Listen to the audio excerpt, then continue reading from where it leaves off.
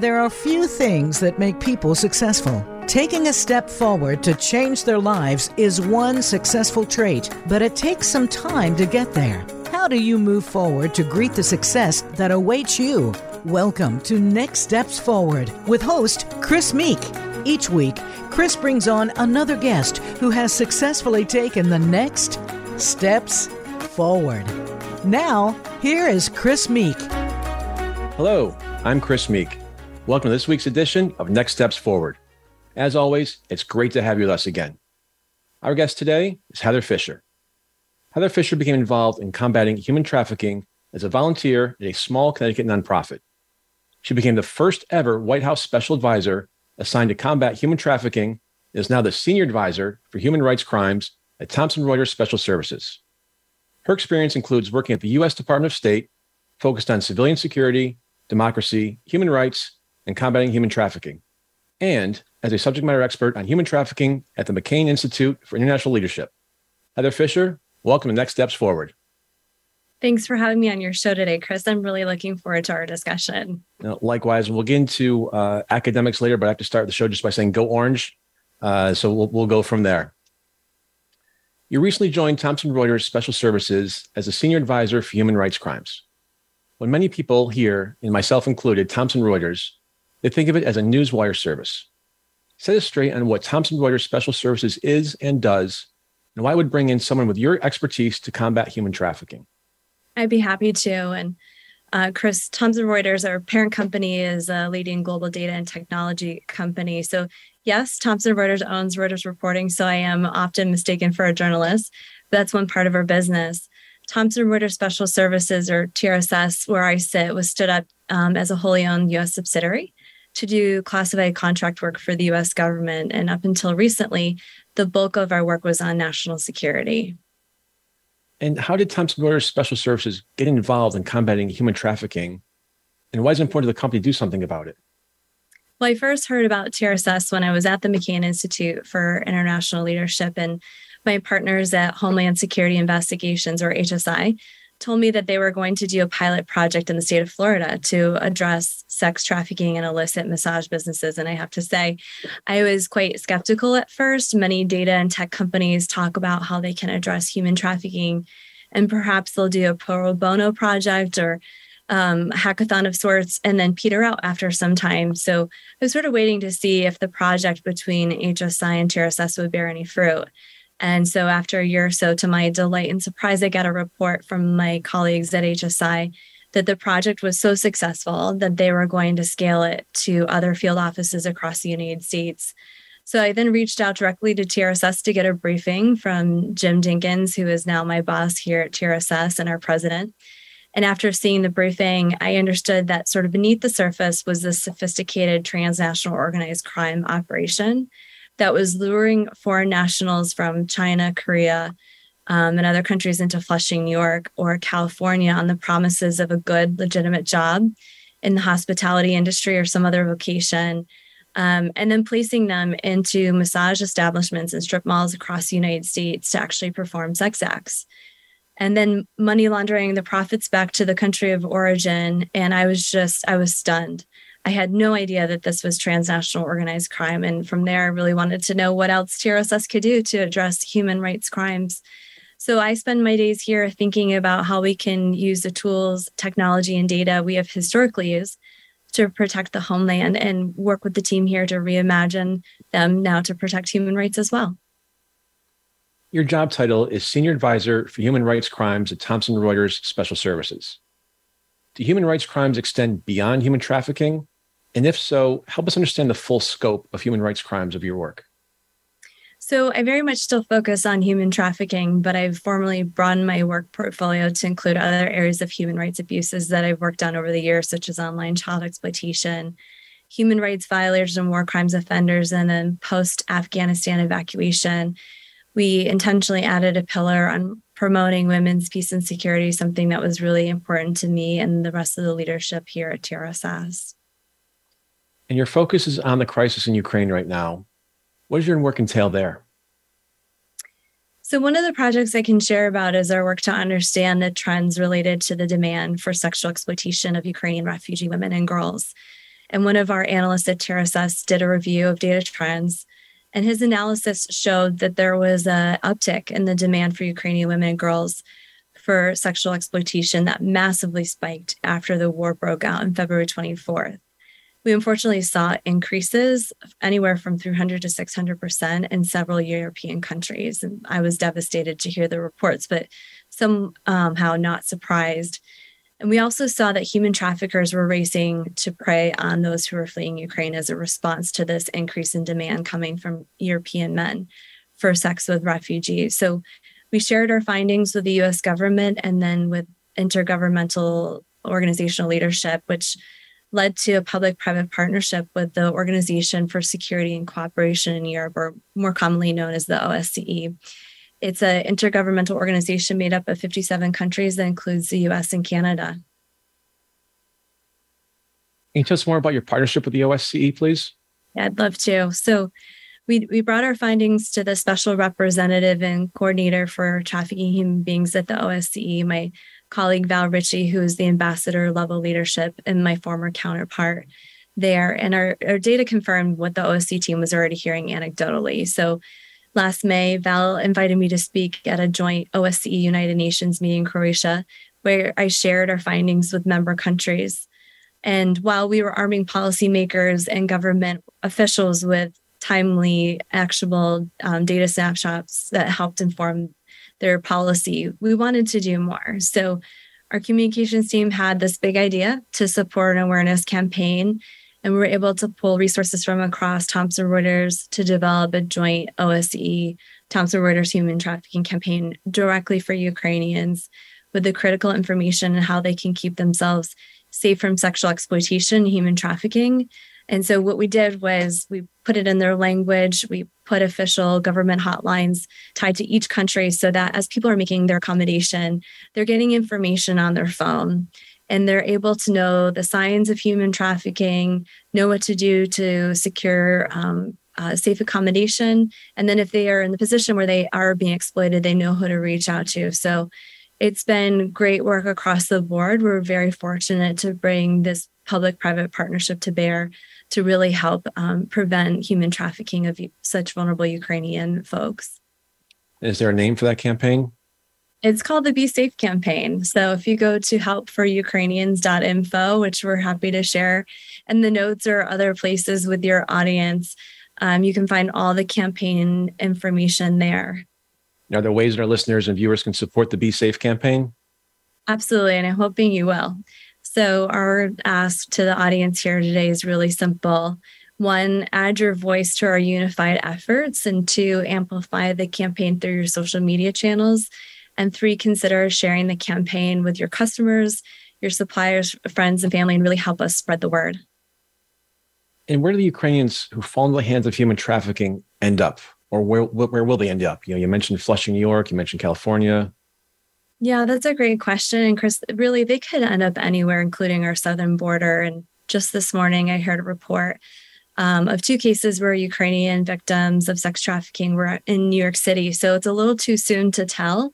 We know, of course, they're going to the neighboring countries, but here in the United States, we also have to be alert and be on the lookout for folks who might need our help, who have are at risk of human trafficking or have already experienced signs of exploitation. And what can we realistically expect for those women, children, and in some cases, men? How many will get free of traffickers, and how will that happen? Yeah, I don't know if I could say how many, but I think that's why this campaign is so important, is because we really need to activate the eyes and ears of every community to tangibly be in a position to help. And I think that'll look like reaching out to hotlines and law enforcement, victim service providers to not just respond, which is really important, but also tie folks to community-based services where they can get safe housing and they can get job security and employment where otherwise they might fall prey to traffickers who are luring and grooming them with false promises of legitimate business, but may actually have an ulterior motive. And so I think we will know in the coming years how many people fell victim to the human trafficking schemes, but the more we can do proactively and preventatively, I think the more success we'll have of making sure that people aren't falling into the schemes that human traffickers are trying to lure and groom them into currently. And how long do you expect to remain focused on Ukraine? And then where is the focus likely to shift? Or is it just too hard to tell? I mean, for as long as it takes, I think for us, we're in it for the long haul. And I think there's no quick fix for this situation. Ukrainians, historically, women and girls have already been trafficked for sex trafficking, and this just exacerbates the situation. And so I think we are wholly committed to ensuring that we're supporting a whole of society approach to make sure that we're not just preventing human trafficking, but also taking care of those who have unfortunately already experienced exploitation. And does this exploitation of refugees happen in every big conflict? And to that point, I'm thinking, for example, of the Syria conflict and the wave of refugees to Europe happened, just a handful of years ago. Mm-hmm.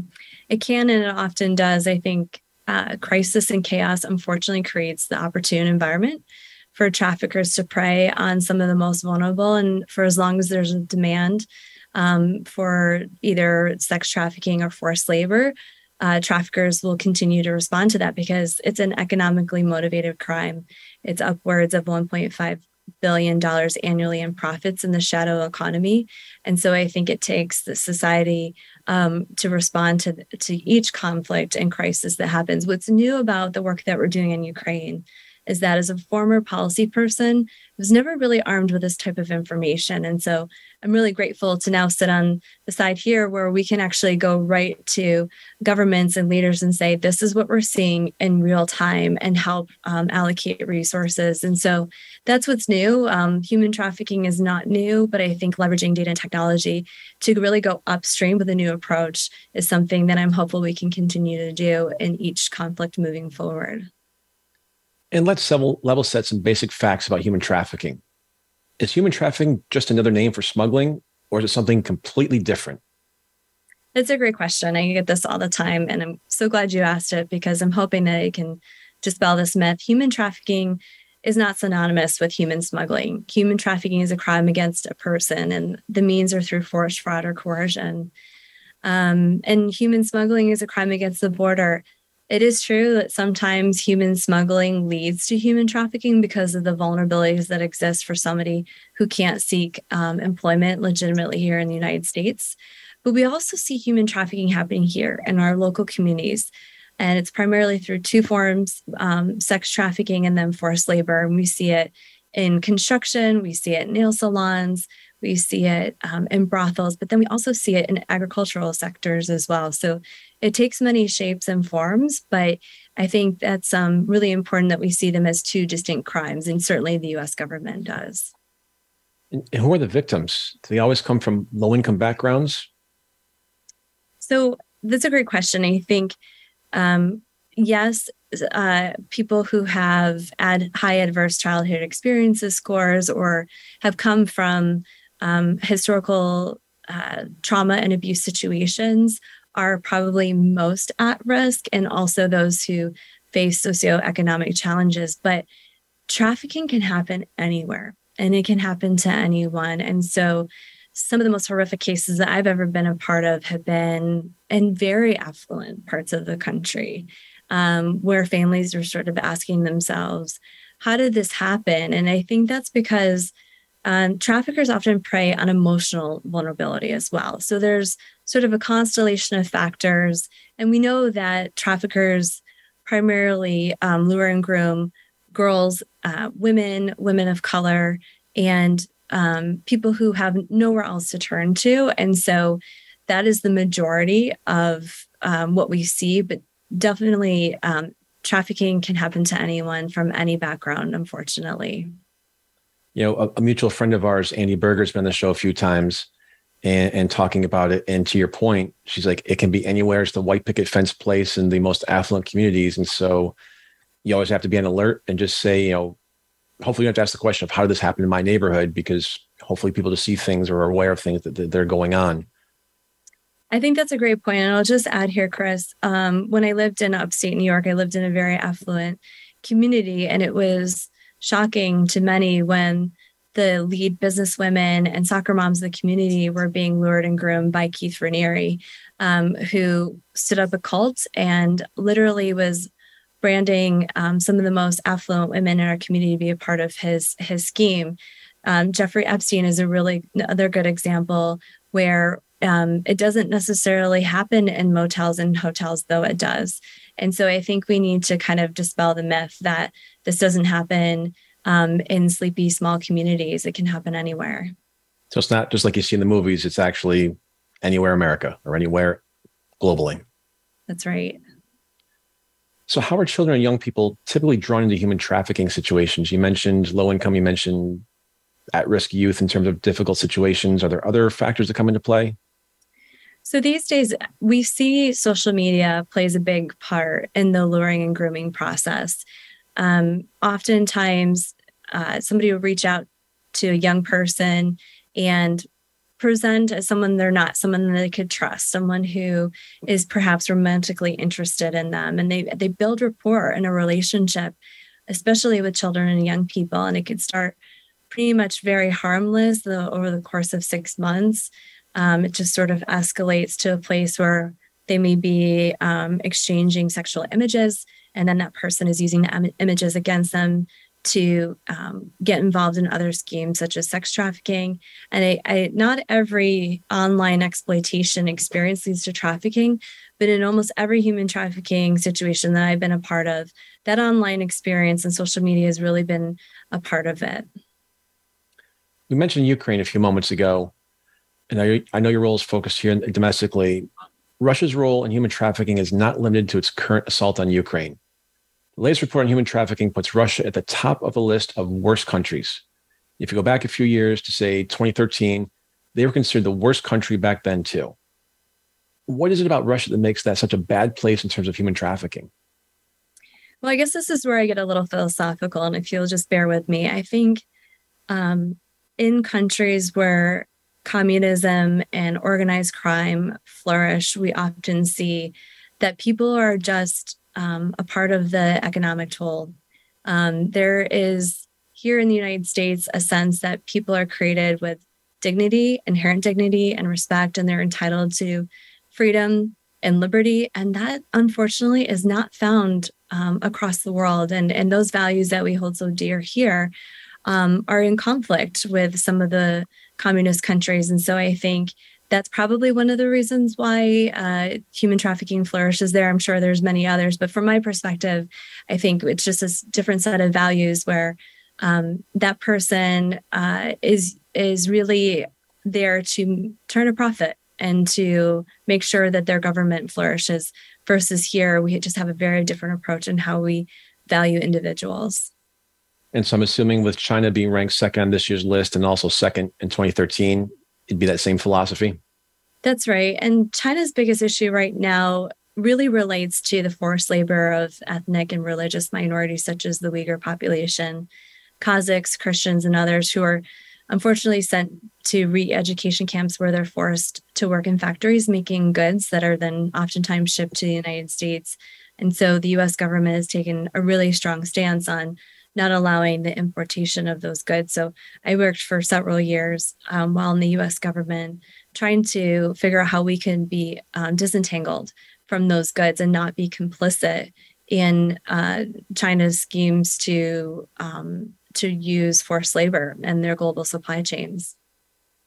Other countries on this list include Afghanistan, Myanmar, Cuba, Iran, North Korea, South Sudan, Syria, Turkmenistan, and Yemen. The list goes on and on. Are there common denominators with those countries, or is each country its own story when it comes to human trafficking? So I'm sure there are slight differences, but I would think writ large in those countries, we see that oftentimes there's state-imposed forced labor or state-sponsored forced labor by the government. There's a lack of democracy, and where we see no rule of law and democracy or a weak rule of law, slavery and exploitation, unfortunately, flourishes. Is there a connection between terrorist groups and human trafficking?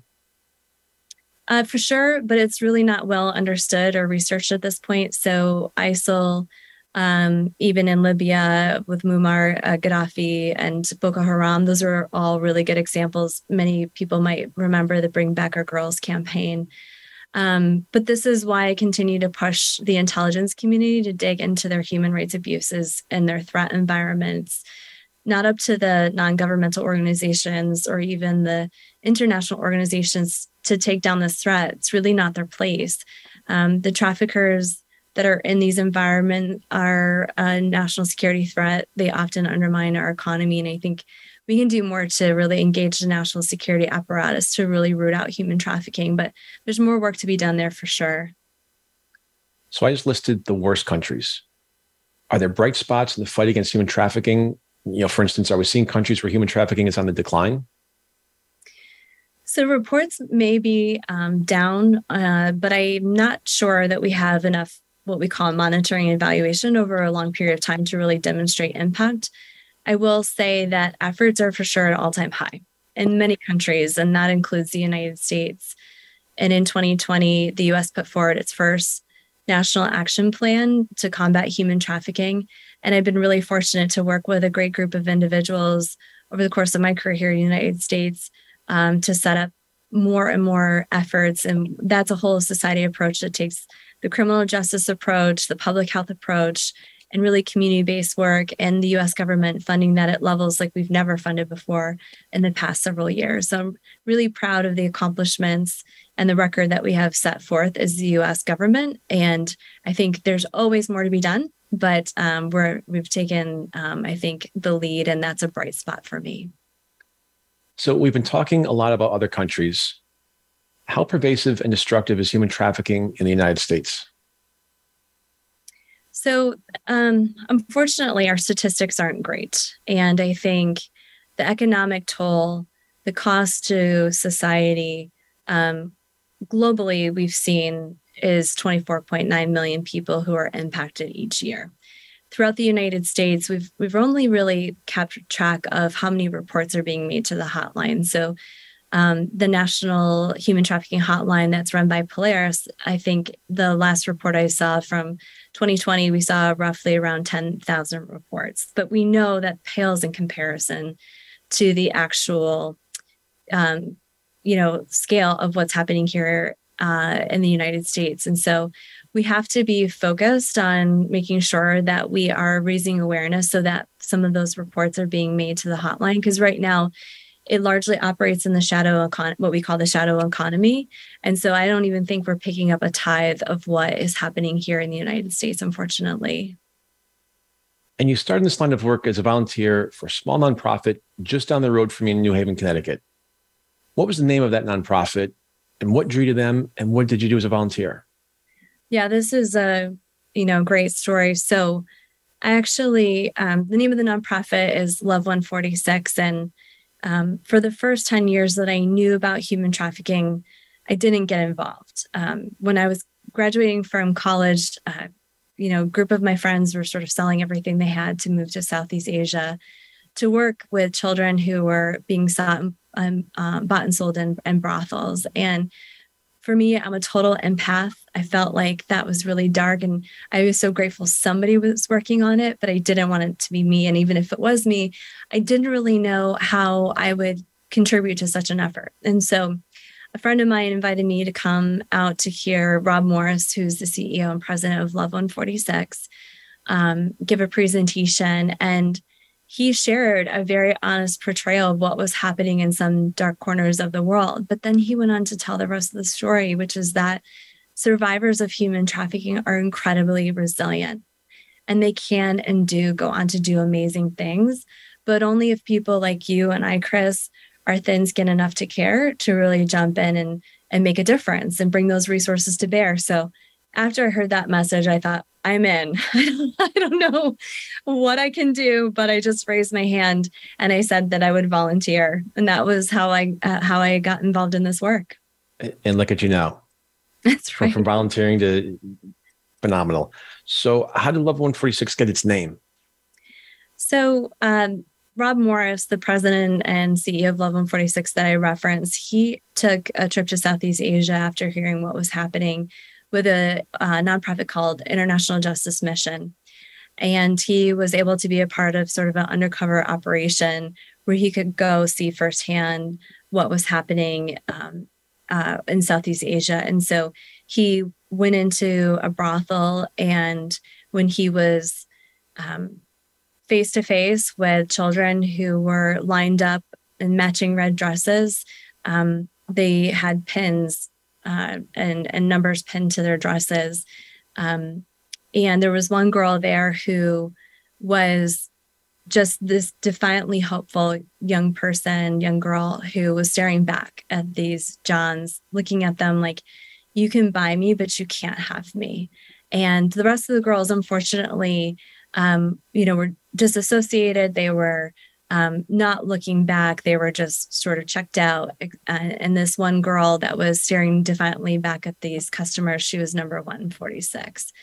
And so in honor of her, we have just, the organization has felt like it's really important to remember the individual and not get lost in an issue or cause. And the love part comes from what fuels the organization. And Rob says they could have been Rage 146 or Vengeance 146, but really taking after Dr. King and his mandate that it takes love to fuel great change. And so that's the root of the name of Love 146. And it's just a tremendous, small but mighty nonprofit. I'm so grateful that I got to cut my teeth with such a wonderful organization. That's an amazing story. Thank you for sharing that with our listeners. And to that point, you've seen and lived through many tragic stories as you've done your work. Do some of them affect you more than others? Yeah, I think so. I mean, every story is unique and different and, unimaginable in their own way. But a lot of the work that we did out of the Philippines, I think probably sticks with me the most. There was one particular case. This offender was termed the world's worst pedophile.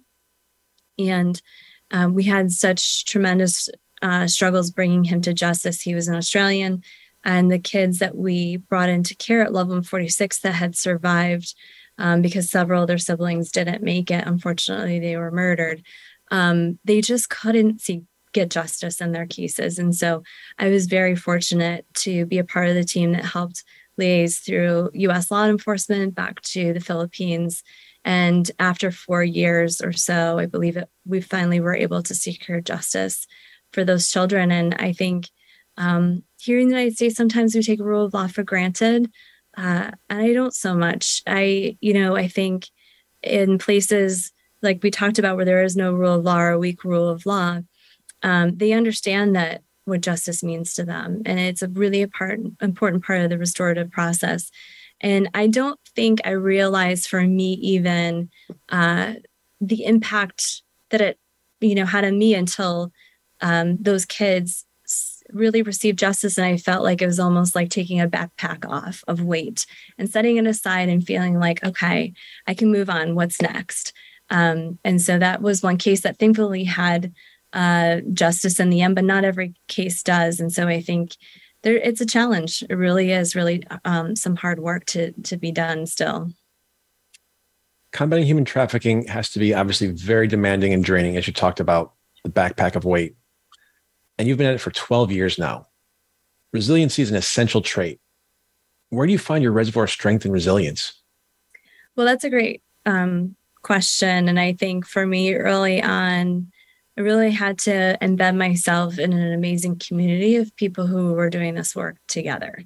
And that's one of the things that really attracted me to Love 146. It's what attracted me to the mission in the U.S. government, the McCain Institute, and also here at TRSS. I think for me, balancing out the darkness with just things that kind of fuel me. And that could be anything from going out and enjoying a concert or spending time with loved ones and really being intentional to have parity between things that really do bring me joy and strength and to kind of be a balance and a counterweight to some of the really tough work. But it's been a tremendous team that I've worked with over the past 12 years, and we've really worked in lockstep, and they've gone on to become some of my closest friends and confidants. So it's not just a job. It really is a calling. And I would be remiss if I didn't say that also my faith really fuels me. I think, oftentimes I don't give enough credit to how that's really sustained me. But for me, that's really how I've been able to kind of pursue this for the long haul and not just have it be sort of a quick response to human trafficking, but just keep going day to day. Well, your point about faith, we're all here on earth for just a short period of time in terms of history, with the goal, hopefully, to make it a better place than we got here. And so you're certainly doing that. So I appreciate the work and the effort that you're putting into that. I know it's not easy stuff. Well, thanks, Chris. Honestly, it's just such a privilege to do. And I'm not surprised that was your response. Your career has been unusual and extraordinary beyond your work in human trafficking. Would you talk about your work at the U.S. State Department and the role of women in national security? I'd love to. So it's funny, I was just talking about this at another venue. I was on this panel called Women in National Security. And I was with, some of these amazing women, former State Department, former White House, who really started this work. I just happened to be able to work on it in a more technical way here from TRSS. But, the Charity Wallaces, the Anita McBrides and Undersecretary Dabrowski and other women who came before me were really thinking about the intersection of this work. And it really is under the umbrella of women's peace and security. And for some reason, we don't see things in silos. This work has a lot of push-pull factors. And I think I'm just very fortunate that I can be hyper-focused on the intersection of human rights and national security and make it my full-time job. But I don't think that that's anything new. I think we're just looking to make it more fashionable and invite others to come link arms with us and continue to march forward. You were the first United States senior official to serve as a special advisor for human trafficking in the Executive Office of the President, or the White House Human Trafficking Czar. Human trafficking has been a problem for decades, which we know. What took so long? Why did it take until 2020 for a president to elevate the issue? I'd love to know that as well. I think Congress has done an exceptional job over the past 22 years now, making this a bipartisan issue. And I think the agencies have kept pace with a lot of the activities that were tasked upon them. But, I think it took some creativity from the Executive Office of the President, from President Trump, to think what more we could be doing as a nation and how we could continue to prioritize it. And so I'm really grateful that he took that unique step. I think it was needed. We do have a tremendous office at the State Department called the Trafficking Persons Office, where there's an ambassador at the helm. But I think having somebody in the White House directing the day-to-day and coordinating across the Executive Office of the President, which does include Domestic Policy Council and the National Security Council, to really leverage that all-of-government approach that we talk about, but to really do it and to put in those pathways, and then to engage every agency who sits on the President's task force for combating human trafficking,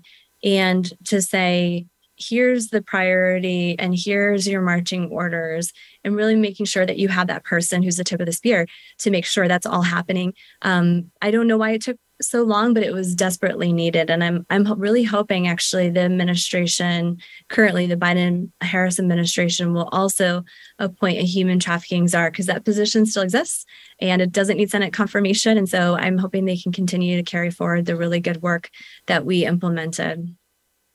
And your position, as you mentioned, was created in 2021 by executive order as President Trump marked the 20th anniversary of the Trafficking Victims Protection Act, with federal legislation to help combat human trafficking. How did the U.S. government's approach to the human trafficking crisis evolve over the 20 years? What did we get right, and what did we fail to do during that time? Well, I hate to be a critic of, my colleagues who really were just scratching out of the earth, right? What does this work look like? And I think what we got right was that we need to respond. And so we saw a lot of work to really help protect victims and make sure they were getting the resources that they need and sort of that crisis urgency. So I would say probably the first 20 years were dedicated to our victim protection work and also our criminal justice work. What we didn't spend so much time on was on prevention. And so within the human trafficking field, we have the 3 Ps, as we call them. It's protection, prevention, and prosecution. And then, of course, partnership is really an important piece as well. So I think where we still have a lot of room to grow on is prevention efforts, and then also the partnership piece. I think that's why I'm so encouraged about the work that we're doing with the OSCE and the U.S. government, really from the private sector. And I would love to see other corporations jump in to figure out what their role is to play, because I've learned U.S. government can only and maybe should only do so much. What we really need is other people to come alongside and marry up and make sure that we are force multipliers to each other to really get the job done. And before you joined the administration, you supported the work of Cindy McCain, the late Senator John McCain's wife, combat human trafficking through the McCain Institute for International Leadership at Arizona State University. What were the highlights of your work at the McCain Institute? Well, if anybody here has ever met Cindy McCain, you know that this is one of her top priorities, and she will grab anybody's ear and talk about human trafficking, whether they want to hear it or not. And so I was so grateful to her because she made human trafficking a topic of conversation in Washington, obviously on the Hill, but at dinner parties where people didn't want to talk about this issue. And so even just her bringing people to the forefront to connect and convene to talk about human trafficking was definitely a highlight. But we also did some other important work that I'm really proud of. So we brought together a prevention education initiative. We worked on a public-private partnership, first of its kind, with Health and Human Services to really make sure that we could get prevention information into the hands of young people. Again, going upstream and thinking about how we could build resiliency in young people and also how we could prevent exploitation. We didn't want people to fall into the previous traps where maybe their family has been involved in human trafficking or pimping for many years or generations. We really wanted to interrupt that. And so that was another piece of our work that we did. And then a lot of training and more on a national level across the board and rural, urban, and suburban communities. We made a really concerted effort to make sure that professionals had the training that they needed to actually respond to human trafficking. And so those are just some of the highlights of the work that we did at the McCain Institute, but it was a tremendous effort and really set the stage for me to then enter into the U.S. government from there. I started the show off by saying go orange, just now we'll get into that a little bit deeper. On to a lighter subject. You and I both have a connection to my beloved alma mater, Syracuse University. I earned my bachelor's degree there, my master's in public administration, both from the Maxwell School of Citizenship. And you started your undergrad studies there before completing your degree at another university. And now you're back as a student in the Executive Master of International Relations program. You're already so accomplished. Why do you value lifelong learning? And why do you encourage others to continue their formal education? Well, Chris, as you know, I was thrown into the deep end of the pool for national security and international relations. But I actually started at Syracuse in high school. So they have a really great program called Project Advance. And I had taken public affairs and economics and really loved it. But I went on to go to another school from there. And that just took me on a totally different trajectory.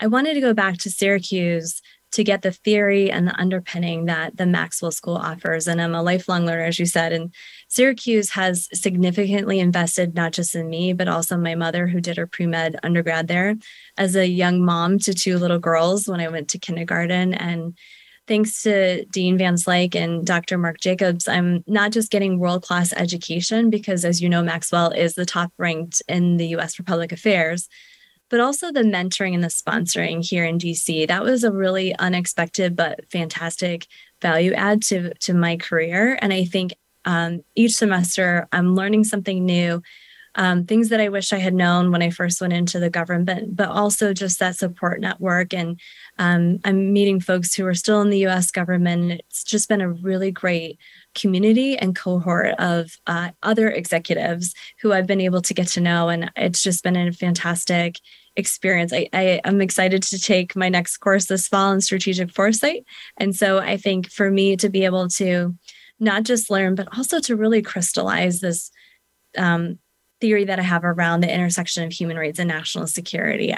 Syracuse has really come alongside of me to help me to really prove that out. And so I'm looking forward to kind of just doing the academic work as well to support the field work that I've been doing for many years now. I think you just stole my public service announcement for promoting the Maxwell School in its #1 ranking. And I wouldn't do my job if I didn't give a shout out to thanking Dean David Van Slyke for introducing us. We met down in DC at CSIS earlier this year. So thank you, sir, for the introduction. And again, go Orange. We have to get that #1 ranking going for Maxwell still. So what is the most dangerous myth about human trafficking?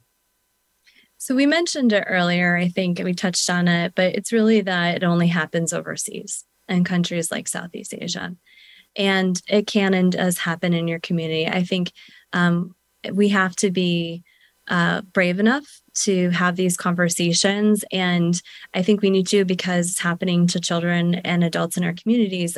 And I think for us to really be able to move the needle, as you alluded to, for the next 20 years here in the United States, we have to be able to have conversations that may be taboo or sort of just not appropriate in dinner conversations. And I think there's a way to do it. I think we don't have to shock and awe people.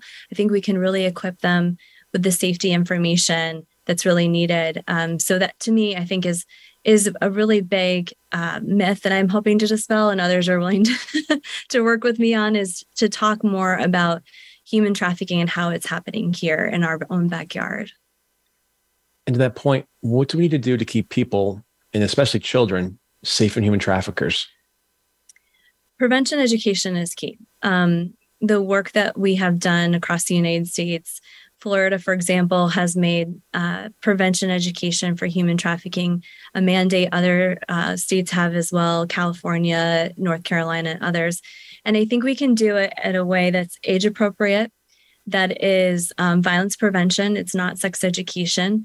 And I think that can be culturally sensitive as well, and really empowering parents and caregivers. I think many parents are really struggling to know what to do with the online portion. And it's not just prevention education for children and young people. It's also equipping parents and caregivers to really arm themselves with critical information so they can also know how to keep their kids safe online and in their communities. Is there a call to action that you'd have for our audience? Absolutely. So first thing, become educated on the topic like we've talked about. Really don't avoid the issue because it's dark, like I did for so many years. My encouragement to you is to be proactive in identification and empowering this next generation of young people to know the signs of exploitation, and to be able to reach out to somebody that they can trust so they can get help. And the other piece is, please share the Be Safe campaign. We'd love for you to join this global community of advocates and government officials who are really working to make sure that we can be a part of the response for those who are most vulnerable during this war in Ukraine. And one more time, one more public service announcement. What's the website for the Be Safe campaign? It's helpforukrainians.info. And are there social media hashtags we should follow or Twitter handles? It's #BeSafe, and then we'll be sharing the executive summary with you and the audience so they can check it out for themselves. Awesome. And just for our listeners and viewers, we'll also be posting that on social media as well, so you can track it down there. Thank you. Heather Fisher, thanks so much for being with us today. It's my pleasure. Thank you so much for giving me this opportunity. I look forward to continuing working with you, especially through Syracuse Maxwell. Likewise, go Orange. And thank you to our audience for tuning into this week's episode of Next Steps Forward. I'm Chris Meek. For more details about upcoming shows and guests, please follow me on Facebook at facebook.com/Chris Meek Public Figure, and on Twitter at ChrisMeek_USA. We'll be back next Tuesday, same time, same place, with another leader from the world of business, politics, public policy, sports, or entertainment. Until then, stay safe and keep taking your next steps forward.